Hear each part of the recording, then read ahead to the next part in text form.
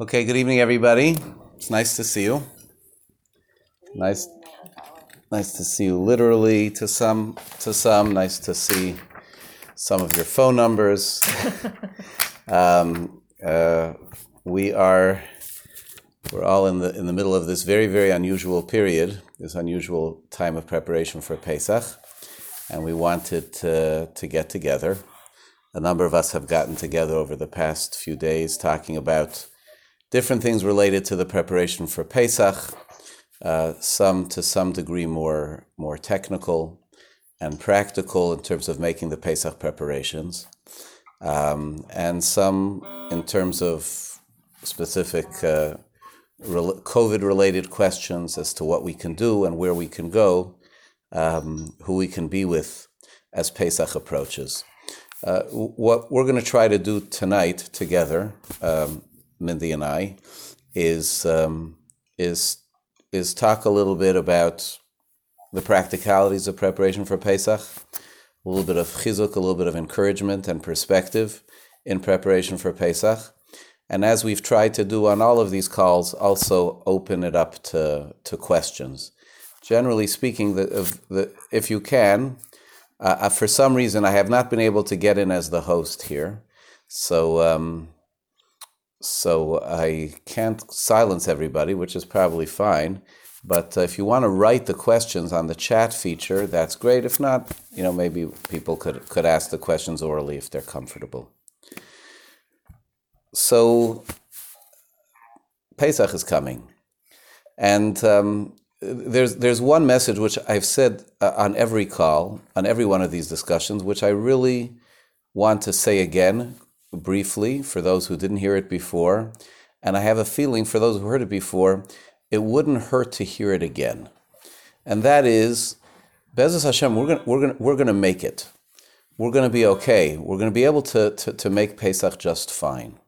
We sometimes have, especially because Pesach is sometimes a major ingathering, but just in general, because of all of the strength and hype that we attach to Pesach, we define it as a huge, huge, huge job. And it's not a small job, but it's a very, very doable job. Over the past couple of lessons, couple of times together, I've tried to explain what a basic preparation, a basic halachic preparation for Pesach looks like. And it's really, really, it's not something that having 2 weeks ahead of us should be overwhelming. If we don't maximize it, we do what we need to do and don't do more, and we do it in bite-sized portions, realizing that it is really accomplishable, and I truly think it's accomplishable. And we walked through some of the steps of that in the previous talks. Tonight. Again, in specific questions, I'm happy to go over aspects of that. But the most basic things that I want to talk about with you, we want to speak about with you, are just about setting ourselves up in the mindset as we're going through this period of preparing for Pesach. Pesach is a Yom Tov which is supposed to give a person a sense of identity. On Pesach is when parents are instructed to give over to children who we are, what we're a part of, to feel connected to our story, feel connected to the eternity, which we call Klal Yisrael. The ideal picture of the Seder table, of parents and children sitting together and parents telling the children the story. So again, not every Seder table looks like that. Not every Seder table looks like that every year. And certainly less Seder tables are going to look like that, particularly this year. But there's still the tremendous power of the framework which the Seder creates and which it's supposed to really give over to us. And I want to share with you one word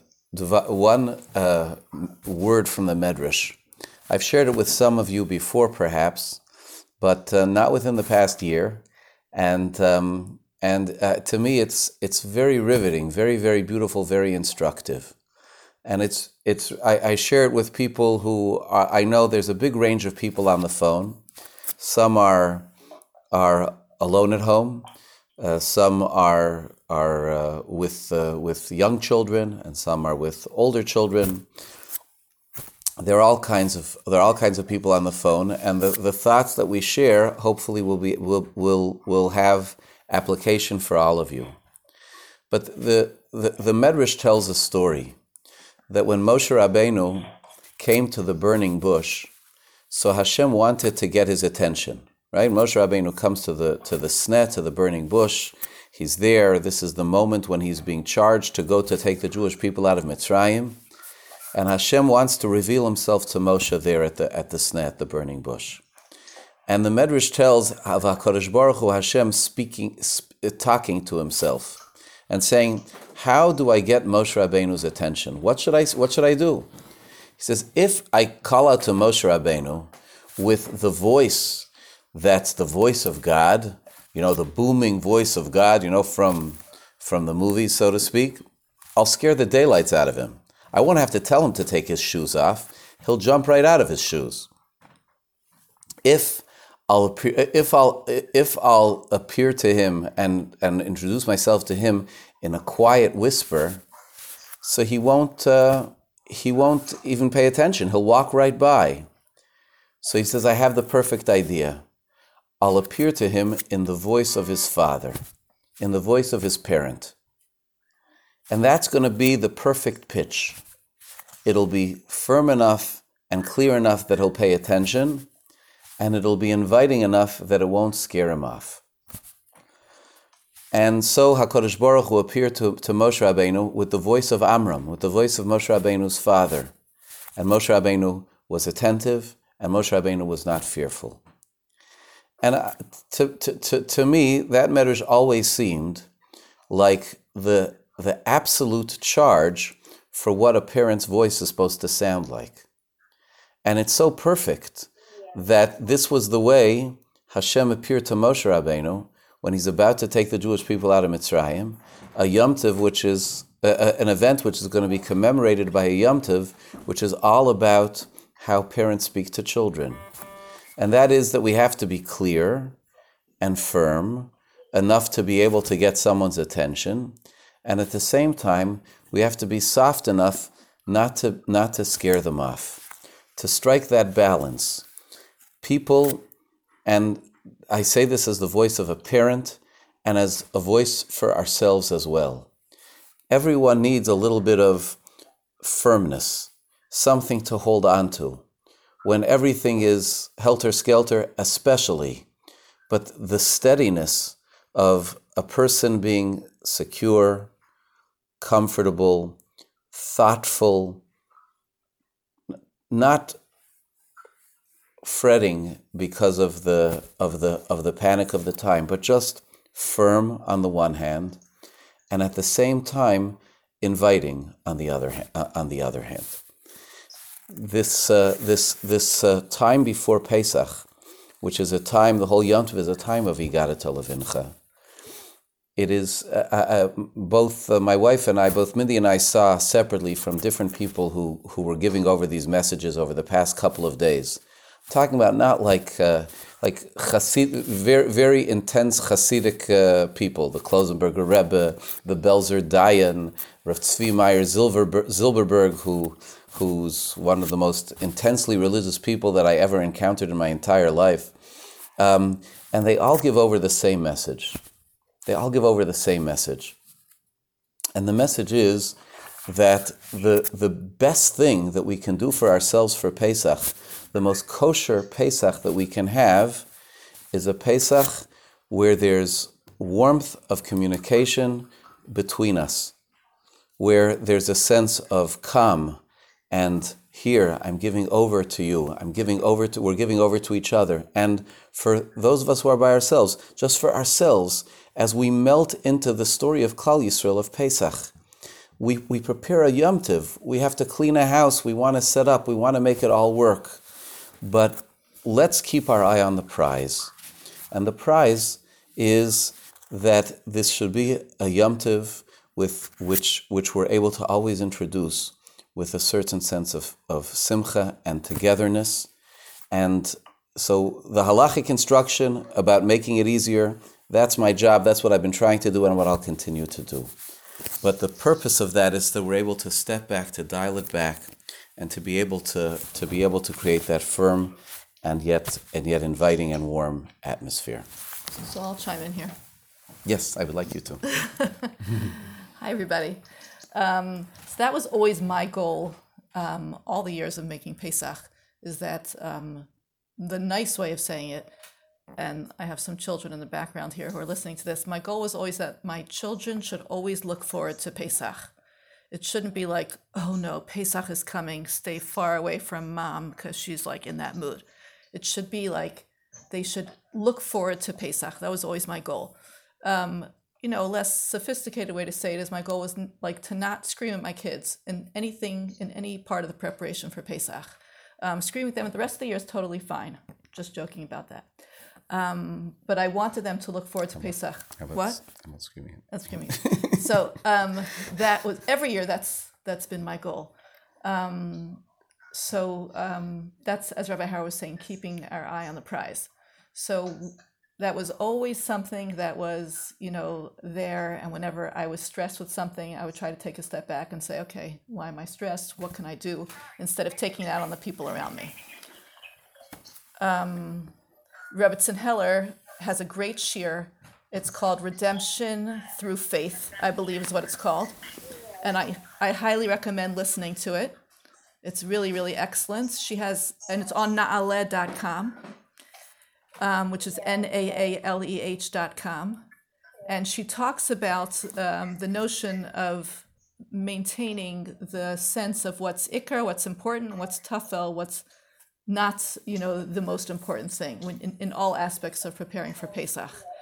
And she says that thing that we all know, but we women, just can't help but doing this, that spring cleaning business that we like to do once we're cleaning everything else, and makes you feel refreshed, and it feels renewed, and it feels like it has to do with Pesach, and it feels like it's getting us closer to the notion of getting rid of chametz. Not part of the deal, not what Hashem asked us to do. And if we get kvetchy and say, oh my gosh, this holiday of Pesach, this is like so much pressure, it's because we're putting something into it that Hashem did not ask us to do. And again, I'm a housewife also, and I would love to clean my whole house for Pesach and do my spring cleaning. Why not? Might as well get it done now, where everyone's in the mood. But it has nothing to do with what we are supposed to be doing for Pesach. And Rebbetzin Heller says an indication that we're lacking a bit in our emunah and understanding what Hashem wants us to do and following through is, she said, it's very, very simple indication when things are going wrong. That very, very simple indication when things are going wrong is that thing called anger. If you're having this emotion of anger... Can I just interrupt for 1 second? Yeah, please. If I could just ask if everybody who's on the phone could please mute their phones. Please, hello?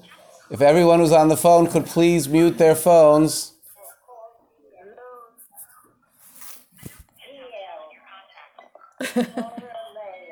If you could please mute your phones. Okay, we'll keep trying. Go ahead. If I got $1 for every time Rabbi Howard's been saying that over the last week and a half, yeah, I'd be very well to do. What was I saying? You get 2 pounds of shmurma. I get to, right. Anger, if you're experiencing anger, that's an indication that you've gone a little bit off. So if you're experiencing that, you're like, okay, wait a second. Somehow I'm a little bit off. What are you doing with that? Okay. Yeah. Yes. And I love to be around people who regularly say, I love Pesach. And one of those people is Rena Walter. I like to be around Rena Walter Pesach time because she always says that. But she says it differently. She says, I love Pesach, which is also fine. I could be around those people also. That's also good. Okay.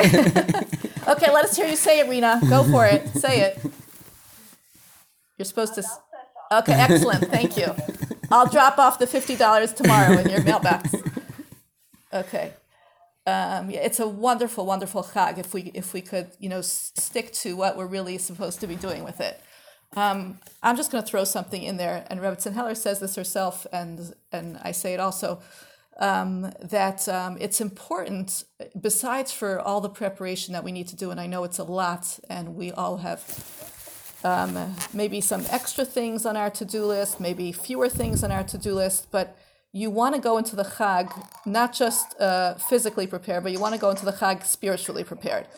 So as I said to a parenting chabura last night, think of your favorite speaker, your favorite speaker that you always get inspired by, and indulge yourself in a shiur or two from that person, just to get yourself into it.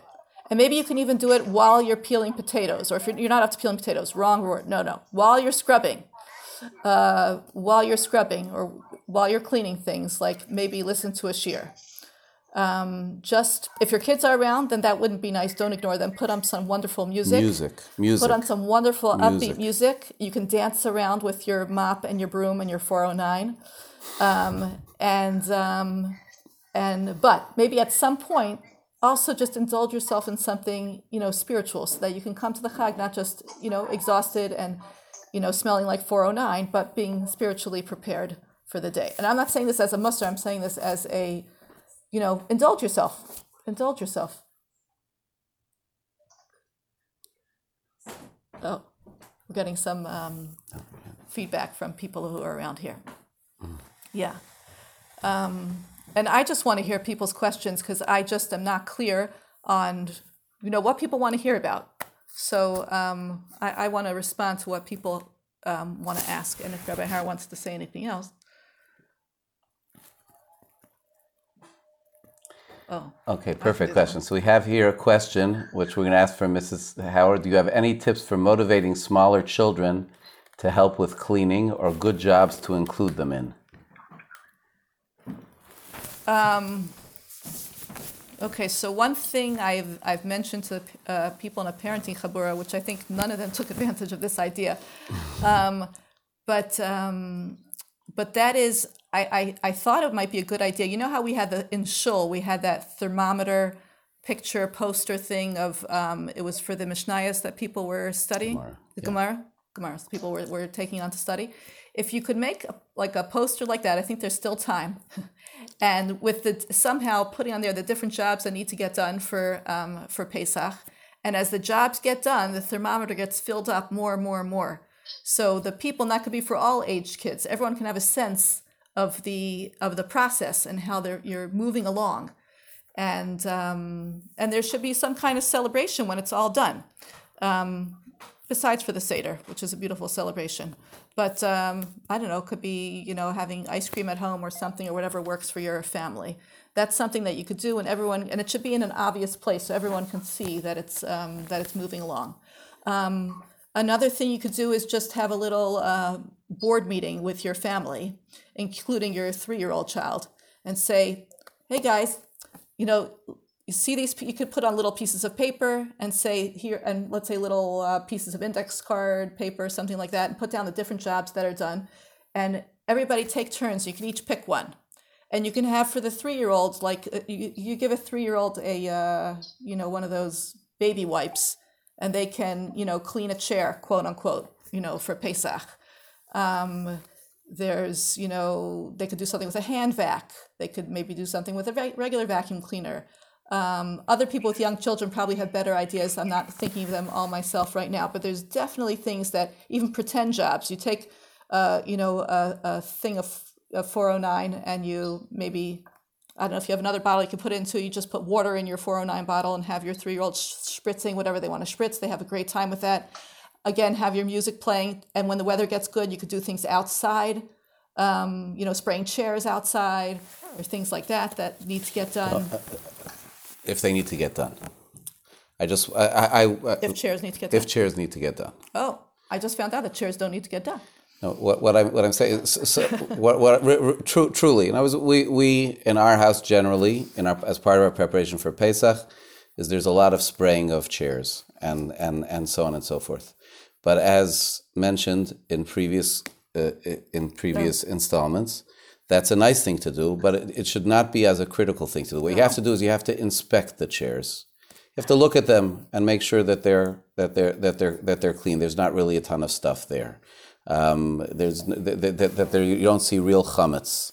There isn't like half a cupcake on the underside of the chair or something like that. But you don't have to overdo it.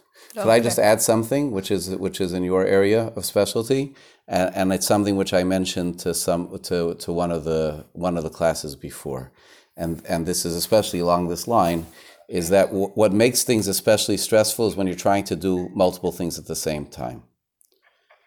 If you're trying to watch your kids doing X while you're cooking and cleaning at the same time, and you're doing something different, and then everything they do, anytime they'll call out to you or ask for something, they're distracting you, they're pulling you away from something else that you feel you should be doing. If we break down the tasks and we're focused on one thing at a time, and when we're doing things like a cleaning thing, like you have that team with the thermometer, and you're doing it together with children or together with whomever, it's a recipe for calm. When you set it up that you're doing this while somebody else while pulled in various directions, it's the opposite. It's the opposite of a recipe for calm. Mm-hmm.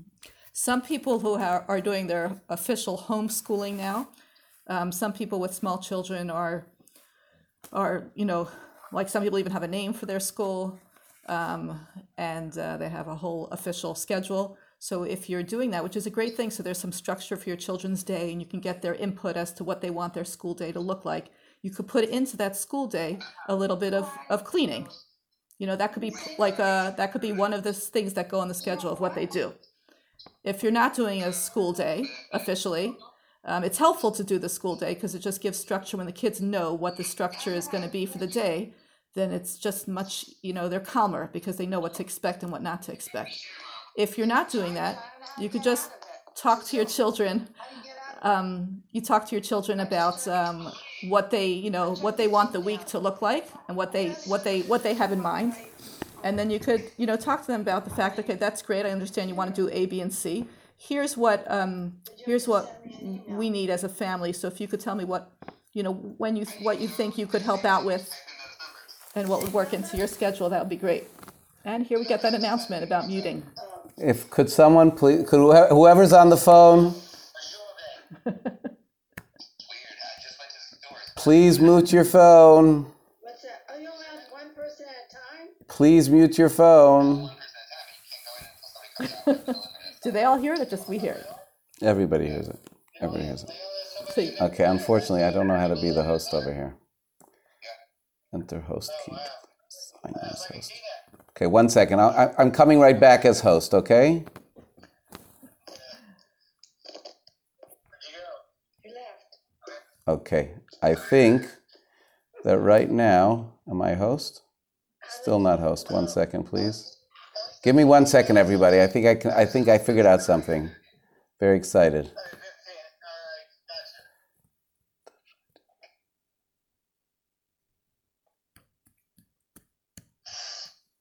I don't know how to get out of here. Oh, there. Okay. Okay, he left. Okay, hello?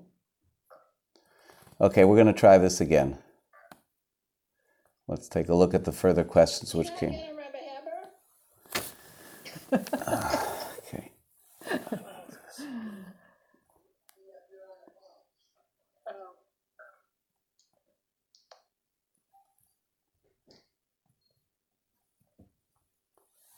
I don't think I got out of the Zoom. I think it says meeting in progress. How do I get out of this stuff? First mute it. First mute it. There's a mute microphone on the top of your screen, and that would be the place to start, okay? Okay, maybe that'll work. You just muted everyone? No, I didn't. Okay, so there were a number of other questions which came in. How do you explain to your children that are 3 years old and baby that they can't have play dates or go to grandparents for Pesach when they have been looking forward to it? Do you want to handle that? How do you do that? So the very, very best thing that you could do for your children when they have a problem of any sort, really, is to not try to give them a solution and say, yeah, but we'll get together with them Shavuos, or it's okay, we'll see them on Skype or, FaceTime. None of that, but just say, like, it's really, really, really disappointing.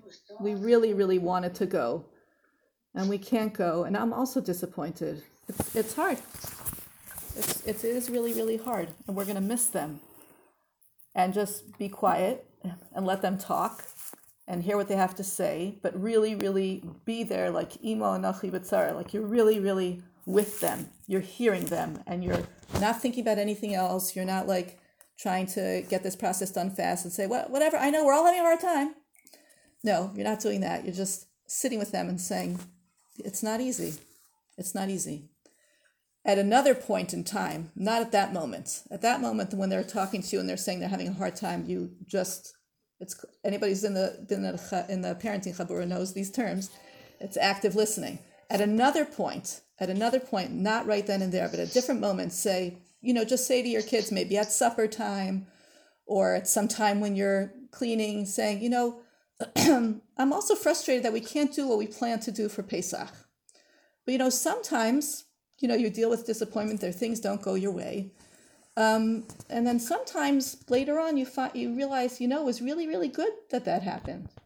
Sometimes you don't see that it worked out so well, but, I'm thinking about, and maybe talk about sometime in your life, I really experienced a disappointment. It was really, really tough for me when A happened. And I thought, like, this is just the worst thing. And now I realize when looking back that there were so many good things that came from that. Again, you don't say this at the moment when they're complaining to you. When they're complaining to you and they're saying their thing, you're not waxing nostalgic about anything that happened to you in the past. Then you're totally there for them. You're completely hearing them. You're not offering them any explanations or making them feel better and nothing, just listening. At a completely different moment, you can just talk about how disappointment's a real thing. And sometimes we can look in retrospect and we see things are better. Sometimes we don't. But this is that tough thing called emunah. That sometimes it's hard. But everything is for a reason. So when you're sharing that, you're kind of sort of like just talking. You're sharing your own thing. You're not giving mussar to your children. You're just saying, I'm thinking about this, and I'm thinking that, it's not easy for me either, and this is how I'm looking at it. But that should not be shared at the moment when they're telling you their concern. At that moment, you should just hear them out. Also, you could say, again, not at that moment, but at a different moment, say, we're really missing Bubby and Zadie because we can't be with them. And I did hear I heard this from a parent last night, that the grandmother in Israel is teaching Haggadah to the grandchildren in Baltimore. Now that the kids aren't in school, they can FaceTime at more normal times, or FaceTime at all. Normally, if a kid is in school, the hours are not great. And it doesn't have to be teaching Haggadah. It could be, why don't we, talk to Bubby about, maybe Bubby can tell us things about Pesach when she was growing up, or maybe Bubby can read a story about Pesach, or maybe Bubby can, we can sing a song to Bubby about Pesach, or maybe anything. Or a recipe, or whatever it is. And tell Bubby in advance, maybe we can have 4 or 2 sessions with you, Bubby. You prepare, think about what you want to share with us, and we'll think about what we want to share with you. And we're going to be missing you, but we can do something. Let's try to do something. And again, not at the moment when they're telling you that they're disappointed. At a different moment. That's great. Yeah. I'm now in a position to mute, so I'm going to mute everybody. And if you have a question, you can chat it in, okay? So we'll do that. When kids were young, we had them make decorations for the table, covered with plastic. Then they used their Lego and did a diorama on the table. Okay, so that's a statement, I think. And that's a good idea. It's a very, very good idea. Very, very good idea. We wash the kitchen garbage can and the toaster oven outside. You don't have to wash your toaster oven. I can't believe it. Looks like we managed to get muted. Oh, we moved it. I'm muted. Oh boy. Okay, I'm muted. Let me unmute. Howard, you're muted. We can't. Okay. I'm gonna unmute myself. Can you hear us now? Thank you. You can hear us now. Okay. Thank you. Okay. Go ahead. I don't remember what I was going to say. We're just talking about the garbage can. Is that what you want, or the diorama? What did you want? Okay. We read here something which. Awkward stage of turning over. Okay. the kitchen. Yeah. Here we are. We are just at an awkward stage with turning over the kitchen. If I do more cleaning, we can't finish up the chametz. No. But if I stop cleaning, I'm worried that I'll fall behind. It's a hard balance. We wash the kitchen garbage can and the toaster oven outside. Okay. So how do you find that place in the middle? So when you're turning over the kitchen, you want to get ready for Pesach, but you're not quite finished with the chametz yet at this point in time either. So you're in the twilight zone. Am I understanding the question correctly? Yes. Okay. So I'll tell you what it would seem to me to some degree, but I'm just the one on the side, and then you can give some more practical and specific advice. But you have to sequester areas. In other words, you shouldn't treat necessarily, certainly not the whole house at once. People sometimes take a folding table or somewhere or use the dining room table and make that a center. You can sequester an area in your refrigerator, a sink, a specific sink. I showed last night when I walked through, with the class on kitchen prep. How we take an area of our kitchen, we literally have like a little curtain up there, but there doesn't have to be a curtain. You need to divide the areas that you take care of, and otherwise not. Now, let's say a toaster oven, which is an extremely valuable tool all the way up to Erev Pesach, because then whatever little things people have, they can put something in the toaster oven when the main oven is koshered, and no human being has ever figured out how to properly clean out a toaster oven. So every toaster oven is sold for Pesach. But the toaster oven doesn't have to live in your kitchen. The toaster oven can live in a corner of your basement. The toaster oven can live in your foyer. Like in the area right where you come in. Now again, if you have little children running around, you obviously have to use it carefully while somebody's standing guard, and then unplug it and put it up, someplace else where it's safe, and you'll have to dust around there to get rid of whatever crumbs came afterwards. But you have to sequester areas and do one which you keep for chametz and one which you don't. Would you want to add something? I would say the same thing. It's really a personal thing, like what works for you and your family and the ages of your children and the dynamic of your family, like when exactly to do that transition. Some people need to do it earlier, and they'll eat, kind of Pesach food because they just need to have that peace of mind that the whole house is already clean. And some people can do that kind of, partial thing. But when you have that partial thing, there can sometimes be a lot of like, oh, no, don't go there. No, you're taking the milk out of the fridge and then you're putting it into your bowl of Cheerios that's in the other room. And then they get very, concerned about that. So if you have like a little mini fridge, that's really nice. That could be near your toaster oven. I don't have one of those. But it's really a matter of like figuring out with your family, like maybe even deciding with your family. Guys, for my peace of mind, I think I need to have everything done by, I don't know, whatever, Monday night or something. But it's hard for me to say like what works the best. I guess from previous years, if you found that like turning over too late was a problem, then I guess you want to do it earlier. But I would talk to my family members. Just please, the ambition for Pesach, just to go back to what was earlier, the ambition for Pesach, there are two obvious ambitions, and they are recipes for sometimes for frustration. One ambition is that it should be spick and span and perfect, and the most cleaned beyond any halachic requirement. A second is that it should be the most delicious, outstanding, gourmet, perfect. Everything's going to be right in place. And then the third is that it should be the most enjoyable and connected time. And basically, the message which both of us want to share is that the first two are not nearly as important as the third, and the recipe which is going to make you. I'm not even speaking here. Again, we know there are many people on this call in many different stages of life. Some of them are figuring out how to safeguard their toaster from their 3-year-old, and some of them don't have anybody to worry about like that right now. But for all of us, for every single person, for every single Jew, Be'ezus Hashem, about to celebrate Pesach in 2.5 weeks, and remember, it's still 2.5 weeks away. The biggest thing is that we should have it as a meaningful Yom Tov, a good Yom Tov. It's not going to be made great by an extra side dish. It's going to be made great by more menuchas hanefesh.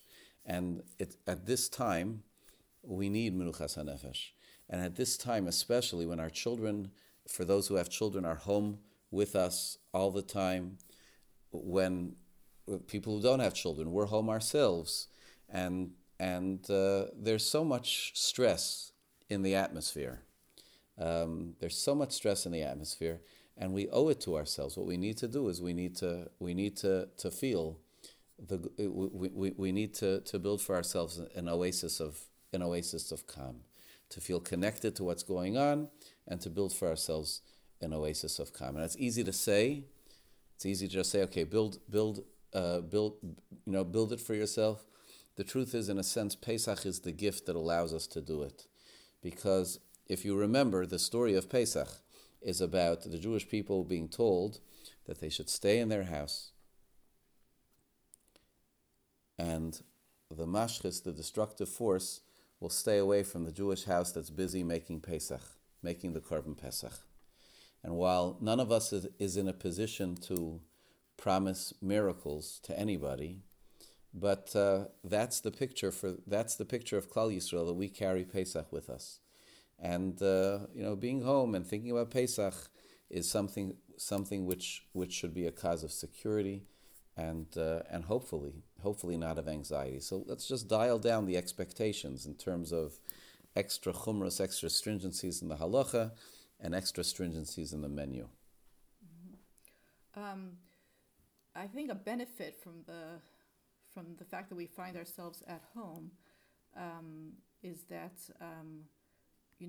for people who have or in the stage of life where they have small children, generally speaking, at the Seder, and I'm sorry if this is a repeat for people who are in the parenting Chabura, that what often happens at the Seder is that the children come with their 400-page Haggados, and they are Mekayim the V'higadata La'avicha program, which is actually not something that's written in the Chumash. It's V'higadata L'bincha. So now here Hashem has put us in a situation that we have to prepare our children for Pesach, or encourage them to, if they're older, to prepare for Pesach, spiritually. They're not coming with Haggados with many, many pages. So we have to make that happen, which is a good thing. It seems that Hashem wants us to be in this position of really, really giving over the Masorah to our children, which doesn't have to wait until the night of the Seder to do. If I had older kids in the house and medium-sized kids in the house, maybe I would have a meeting with them and say,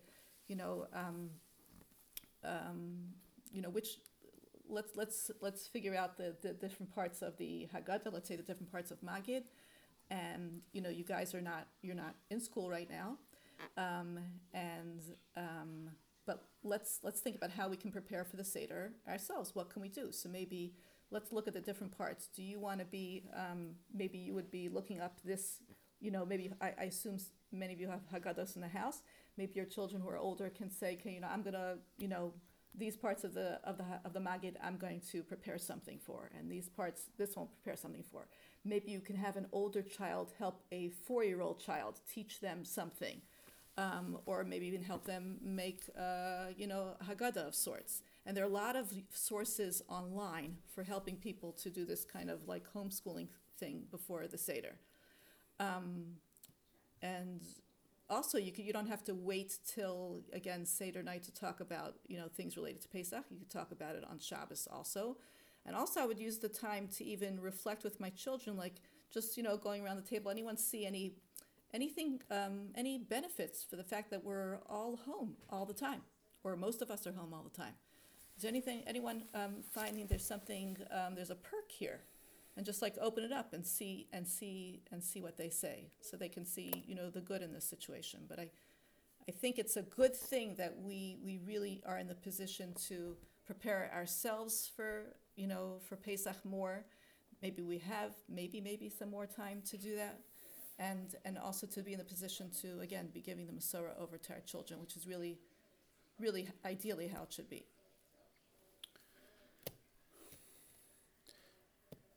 Okay.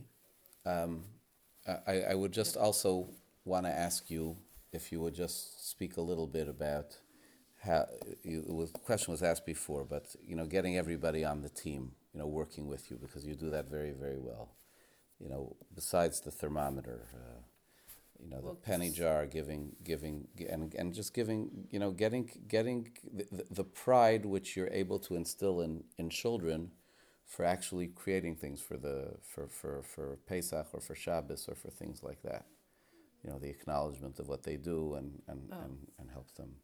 Okay, so I mentioned this idea of having the jobs out there in little squares so kids can choose what they want to do. When they follow through with it, you certainly want to acknowledge that. Generally speaking, if we aren't familiar with this, we generally be correcting children. Don't do this better. Don't do that. But if we make a point to really, really thank them, and not just thank them like thank you so much for polishing the silver, but say something really specific. Like you polish the silver. I love to look at it. It shines and it's so beautiful. Thank you so much. Well, what Rabbi Howard is referring to is on Friday nights, we got into this routine that we thank everybody for everything that they did to prepare for Shabbos. Sarah, swept the floor and she set the table and she set up the candlesticks. Thank you so much, Sarah. And, Bracha did this. Thank you so much, Bracha. So each thing that people did they're thanked specifically. I learned this from somebody else. Actually, I learned this from somebody else, a single girl who had learned this from some house that she had gone to in Brooklyn. And so we do that, and that's something. It's a good practice to have just in general. Just to do this in your own homes on Friday nights. It's very, very good to do. People of all ages like to be acknowledged, and the good thing about it is that it's just very specific. It's not over the top. I won't go into a whole parenting thing right now, but it's a good thing to do. And certainly, let's say even this Friday night, if you wanted to start doing that this Friday night, you can also put in there what kids are doing to help out. And you could say this is, we have an interesting situation now. We don't have school. We don't have structure. That could be very, very challenging. But let's say I'm the one who gives the speech on Friday night. So I would say, Abba, do you know that this week, let's say in terms of helping for Pesach, you could say that also. It's not an easy week for anybody, but this one vacuumed her bedroom, and she did this, and she did that. Do you know how helpful that was to me?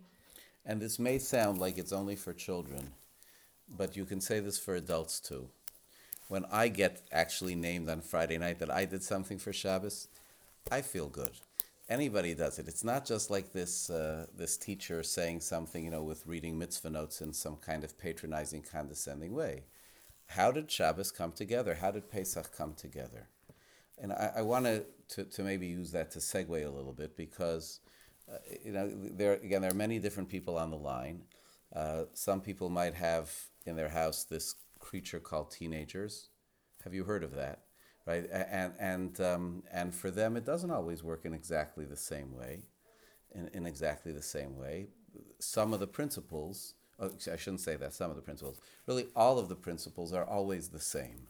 In dealing with anybody, in dealing with adults, in dealing with children, in dealing I could with... say something about teenagers if you want. But Oh, please. Oh, so with teenagers, again, I really feel bad boring the people who hear this already from me. But the teenagers, what you want to do is you want to, sit down with them at a calm moment, not at an uneasy moment, at a calm moment, and say, I just want to hear from you, how what you're thinking about your participation in preparing for Pesach. Like, I just want to hear what you're thinking, what you have in mind, what you like to do, what you would not like to do. I just want to hear, and then let them tell you whatever it is. Like, I don't like to do this. Hear what they're saying. Okay, and then find out what they do like to do. Like, maybe one person likes to vacuum, whatever, and another person likes to do something else. Or if there's younger children in the house, maybe an older child would rather be doing the babysitting, and a different child would rather be doing something else. But if you hear them out as to what you actually respect, that they have preferences, and you're not just saying, okay, we have 15 jobs to do, okay? Bracha, you're doing 1 through 5. Sorry, you're doing 6 through 10, whatever, and this one's doing whatever, 11 through 15, whatever it is. But if you're like, I really, really want to hear what your preferences are. There's 20 jobs to do. I'm not able to do it myself. And even if I could do it myself, Pesach is a thing that we want everybody to participate in. It feels good when we're all getting ready together. But I want to hear what you'd like to do. And also, talk about what the schedule of their day is. Like, maybe they don't want to be doing the cleaning in the morning. Maybe they would rather be doing the cleaning in the afternoon. That's fine. It's okay if they want to do it in the afternoon. You just need to know that it'll get done, and that's fine. But then after they do it, say, thank you so much that you cleaned out all the drawers in that closet. It was so helpful to me. I really, really appreciate it. Thank you. And again, and encourage them to listen to music when they're doing it. And we used to do this thing when our kids were younger, just after, let's say, 2 hours or 3 hours on a Sunday when kids were involved in cleaning, let's say 2 hours. So then we would have even just stop and have some ice cream, just in the house, not going out for ice cream, which we wouldn't do now anyway. But just indulging them in something. And it's not paying them for doing, you're not paying them for cleaning. You're just showing your appreciation. And they have good feelings from it, and they deserve it. And again, but the greatest reward for them is to show appreciation. If someone says to you, for anything that you do, like, I can't tell you how helpful it was that you did that and you took it off my list, it makes my head, just feel lighter. Who doesn't want to hear something like that and would appreciate it? And when we're instead getting into the mode, which is the natural mode, of instead just pointing out the negative things and the failures, and whether we do it harshly or whether we do it sort of just a little, I don't know, self-righteously or something like that. So it doesn't bring the participation along. It doesn't make anyone. It's always good to zero in. What do you always say? The more whatever you pay attention to, that's what's going to happen more, right? Isn't that your rule? Yeah. Whatever behavior you pay attention to gets repeated. So if you pay attention to the good things, those get repeated. If you pay attention to the negative things, those get repeated because negative attention is still attention. But we can't turn this whole thing into a parenting class. I feel bad for people like Bracha Palakoff, and I don't know who else is on here, who hears this from me all the time. Must be like boring. She could be saying the same things as me. Okay. Yeah. I want to just maybe, if we'll speak for a few minutes about the many people on the call who are dealing with a completely new circumstance. First of all, I just want to quickly address that there was one person who asked a technical question, which is, for first-timers, what is the best time to turn over the kitchen? And I hope it comes somewhat clear from the discussions before, which is there is no specific best time. There's no specific best time. The best way is to sit and figure it out and try to plan if you could partially turn over. I think if you could partially turn over an area, that you can do, and get some positive work done for preparing for Pesach. But it's subjective. You have to have a plan to be able to maintain chametz and maintain Pesach for at such an early stage. Certainly. Do you want to add? Right. You just don't want a situation if you have a 2-year-old and you'll be screaming and yelling the whole time because you'll be like, no, don't go there. So it's tricky. Yeah. Okay. So I want to just shift the conversation a little bit to the many people who have had an about face in their plans for Pesach, and the change, the difficulty, the disappointment of it, and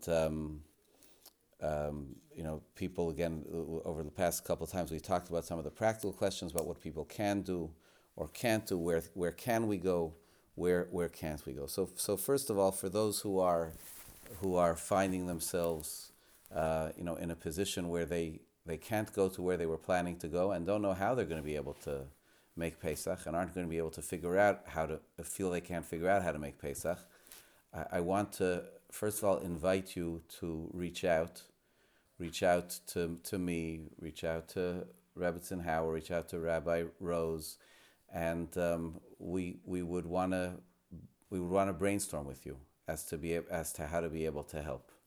How to be able to help if there's a way that something can be done that you'll be able to be to get closer to a Pesach that was planned for. There are, Baruch Hashem, a lot of sources and possibilities for being able to help people in this situation, even though Pesach will not turn out for many exactly, including for us, exactly the way we planned. For nobody is this Pesach going to be the way we planned. Life brings, as I think all of us know, life brings surprises and disappointments. There's an expression which people say, and it's a deeply, deeply cynical expression, and I want to turn it around. The expression is that a Mensch tracht und Gott lacht. A man thinks and God laughs. I think that's and it's heresy, and it's worse than heresy. It colors our whole sense of our world in the wrong way. We do have a pasuk, we do have a verse, which we say every day, many of us, in the Psukei de Zimra, in the introductory psalms before davening, and that is Rabos Machshavos Belev Ish, man plans, Vatzas Hashem Hisokum, and God decides. God does decide. God doesn't laugh when He decides that our plans shouldn't go the way we expected it, and we end up being disappointed, disoriented, almost because we don't know what we're going to do. He doesn't laugh at us. Instead, He cries with us. That's what Chazal, that's what our sages taught us over and over again. It says Hashem never laughs. He only laughs with the Jewish people. He never laughs at. He'll only laugh at the end of days, those who will cynically try to join the right side at the end of days when they were enemies of Hashem all the time. That's Hashem Yilag Lomo. Other than that, Hashem never laughs at anybody. Well, what does it say? It says when a person is suffering, HaKadosh Baruch Hu says, it hurts me. It hurts me. And whatever we're going through, whatever difficulties or disappointments, yes, we have from here that lesson which we're taught often in life, which is that we're not in complete control of our situation, that Hashem does run the world. We don't know exactly what He's doing right now. People write about, messianic scenarios. We don't know. We've been through many, many dramatic things as Klal Yisrael over the past century, let alone over the past 3,332 years since Hashem took us out of Mitzrayim. And but what we know is that we live in a world where we constantly need to adjust to the new plan which Hashem has for the world, which tells us what we have to do and what our call of the moment is. When fate changes the way things are from the way we planned, what HaKadosh Baruch Hu said is, excuse me, I've just yanked you from this mission and I've assigned you to another one. I've assigned you to another one. You thought you were going to be doing this, but right now I need you to do something else. And as productive people, and as people with a sense of life and a sense of mission, what we always have to ask ourselves is, what does our situation that we find ourselves in now tell us about how we can do better today? What we should be doing today? We don't believe there's chance in the world. And we certainly don't believe when there's something which is as dramatic as what we're experiencing right now, that that's just a strange story that started from an exotic food market in China. We're being called upon to do things that we were never called upon to do before. And we're going to come out of this Be'ezus Hashem with not just skills that we didn't have before, but values that we didn't have before, that weren't as strong, certainly, or as pronounced as they will be as a result of this. I think that that's a very, very profound piece of what's going on. And if in normal years the way of connection was achieved by sitting around the table with people, we're learning entirely new ways of connection. And I don't mean that we all have figured out, actually done it, if it's talking about me doing a terrible job figuring out how to work a Zoom conference. We've learned just other ways of connection and of managing ourselves and looking to ourselves to be able to create for ourselves an environment even beyond whatever we've been able to do before. We should try our best to take, to absorb our situation and just wake up every morning and get dressed and get ready for a day inside of our house, in the safest place, but say to ourselves, okay, so what am I supposed to be doing today? This is my situation. This is my circumstance. Hashem put me here. Hashem put us in this situation. What does He want us to do? What can I be doing? What can I be doing best? Really, really, really under the circumstances. And I think we'll find a lot of significant and good answers when we ask ourselves that question. I'm just thinking of what I heard Rebbetzin Heller say about that she defines Geula as finding our true self. I was listening, again, this was the sheer redemption through faith. And she did not give this sheer in connection with the coronavirus at all. She probably gave this, 25 or 30 years ago. And she was defining Geula as finding oneself. And she was talking about, Geula related to Pesach. And I was thinking, whoa, she hit the nail on the head. Because I think we're all finding ourselves in this situation. And she talks about all the layers of different parts of self that cover up our essential self. And all those layers are being removed. And we're not, sometimes I, would point to myself here getting involved in just, the external things in preparing for Pesach. And all those things have fallen by the wayside. It's not important what dress you're wearing or what anything. Those are all just finished, done. We're not impressing anybody, not impressing people with meals. We're not having company. So all those things, Hashem stripped those away, and that's really rather liberating. And to be able to find our true selves, which we all seem to be getting to that core self, that's what's there. That's a huge gift, I think, that Hashem has given us, and we should be able to tap into it. And Be'ezras Hashem, when this thing has gone away, that we should be able to still hold on to that essential selves and let that be our real selves, and let us not go back, with all those layers. Keep the layers off, and let's stay as our essential selves. Well said. I want to say one other, just a technical point. You see, I'm obsessed with Rebbetzin Heller, she has this talk. It's called Making Pesach Meaningful. I believe that's what it's called. And it's easy to find the 5-minute version of it, but you don't want the 5-minute version. You want the 45-minute version, or maybe it's a little bit longer. She goes through how to make the Seder meaningful and the Pesach story meaningful for very little children, medium-sized children, and older children. It's excellent. It's excellent. It's really, really solid, a lot of substance there. It is a little bit hard to find.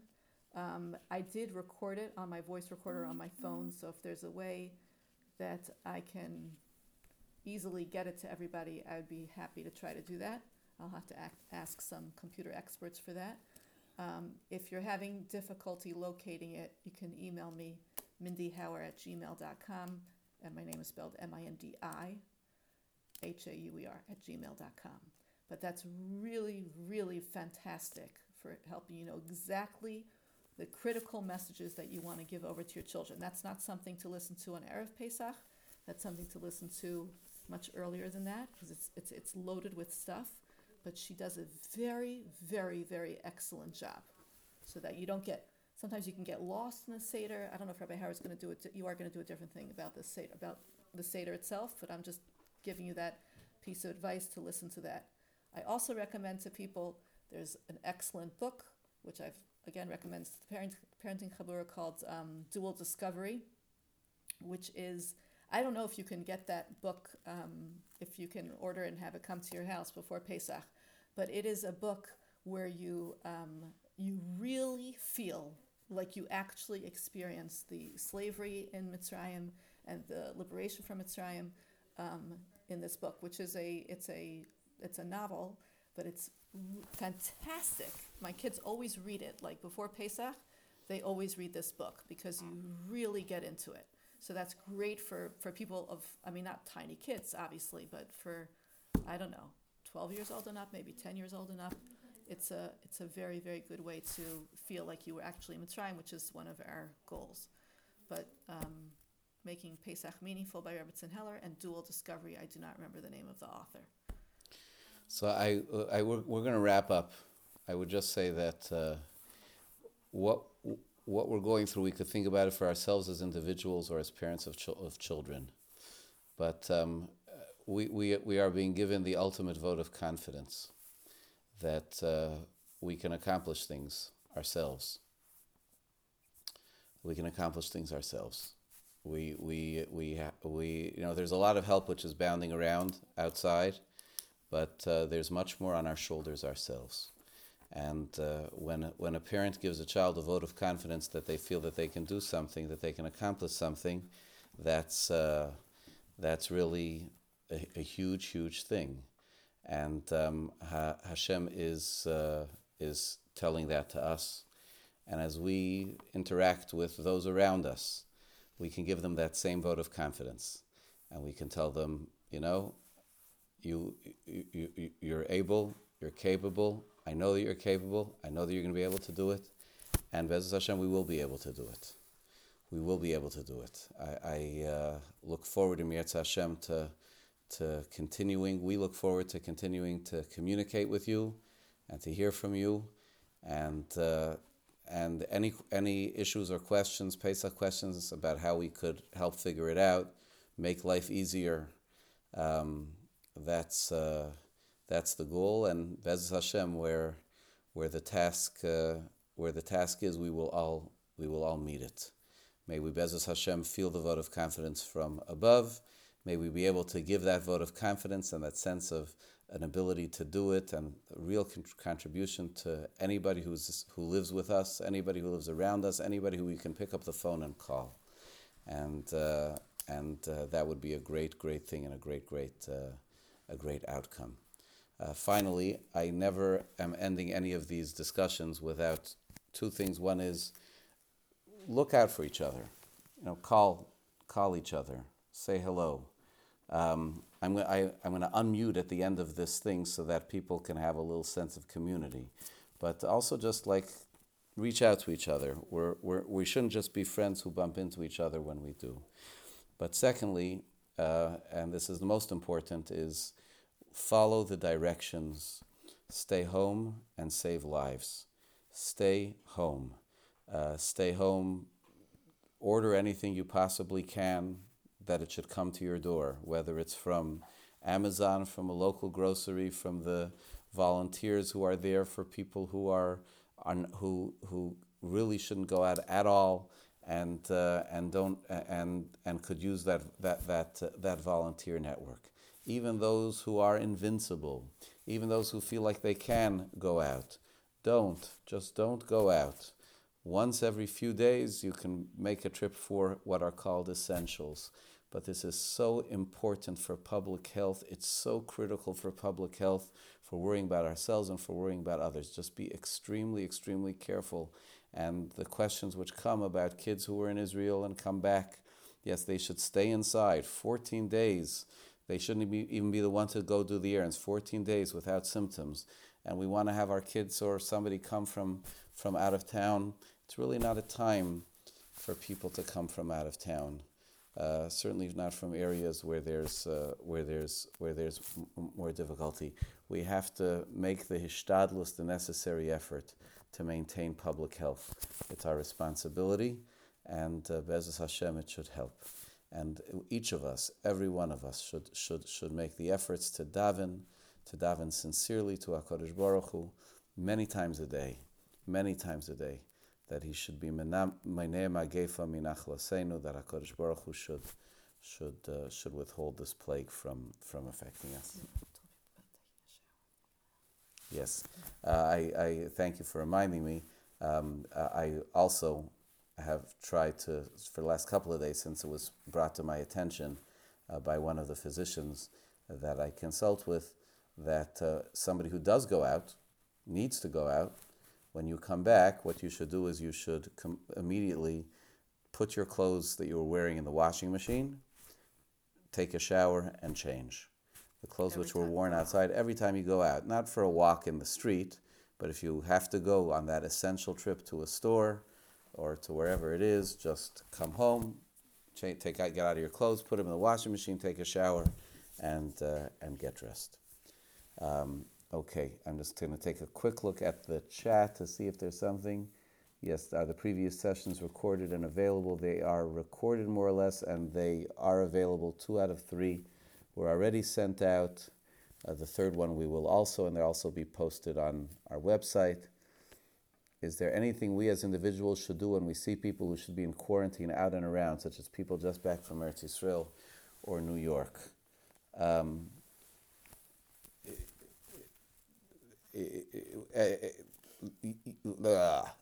What can I say? You shouldn't be out and around seeing them also. You as my wife, as Mindy said, you shouldn't be out and around seeing them either. But look, telling people what they should be doing is always an art form. It's a difficult thing, but a way with midos tovos, not with public humiliation, should be found to try to make sure that people are informed.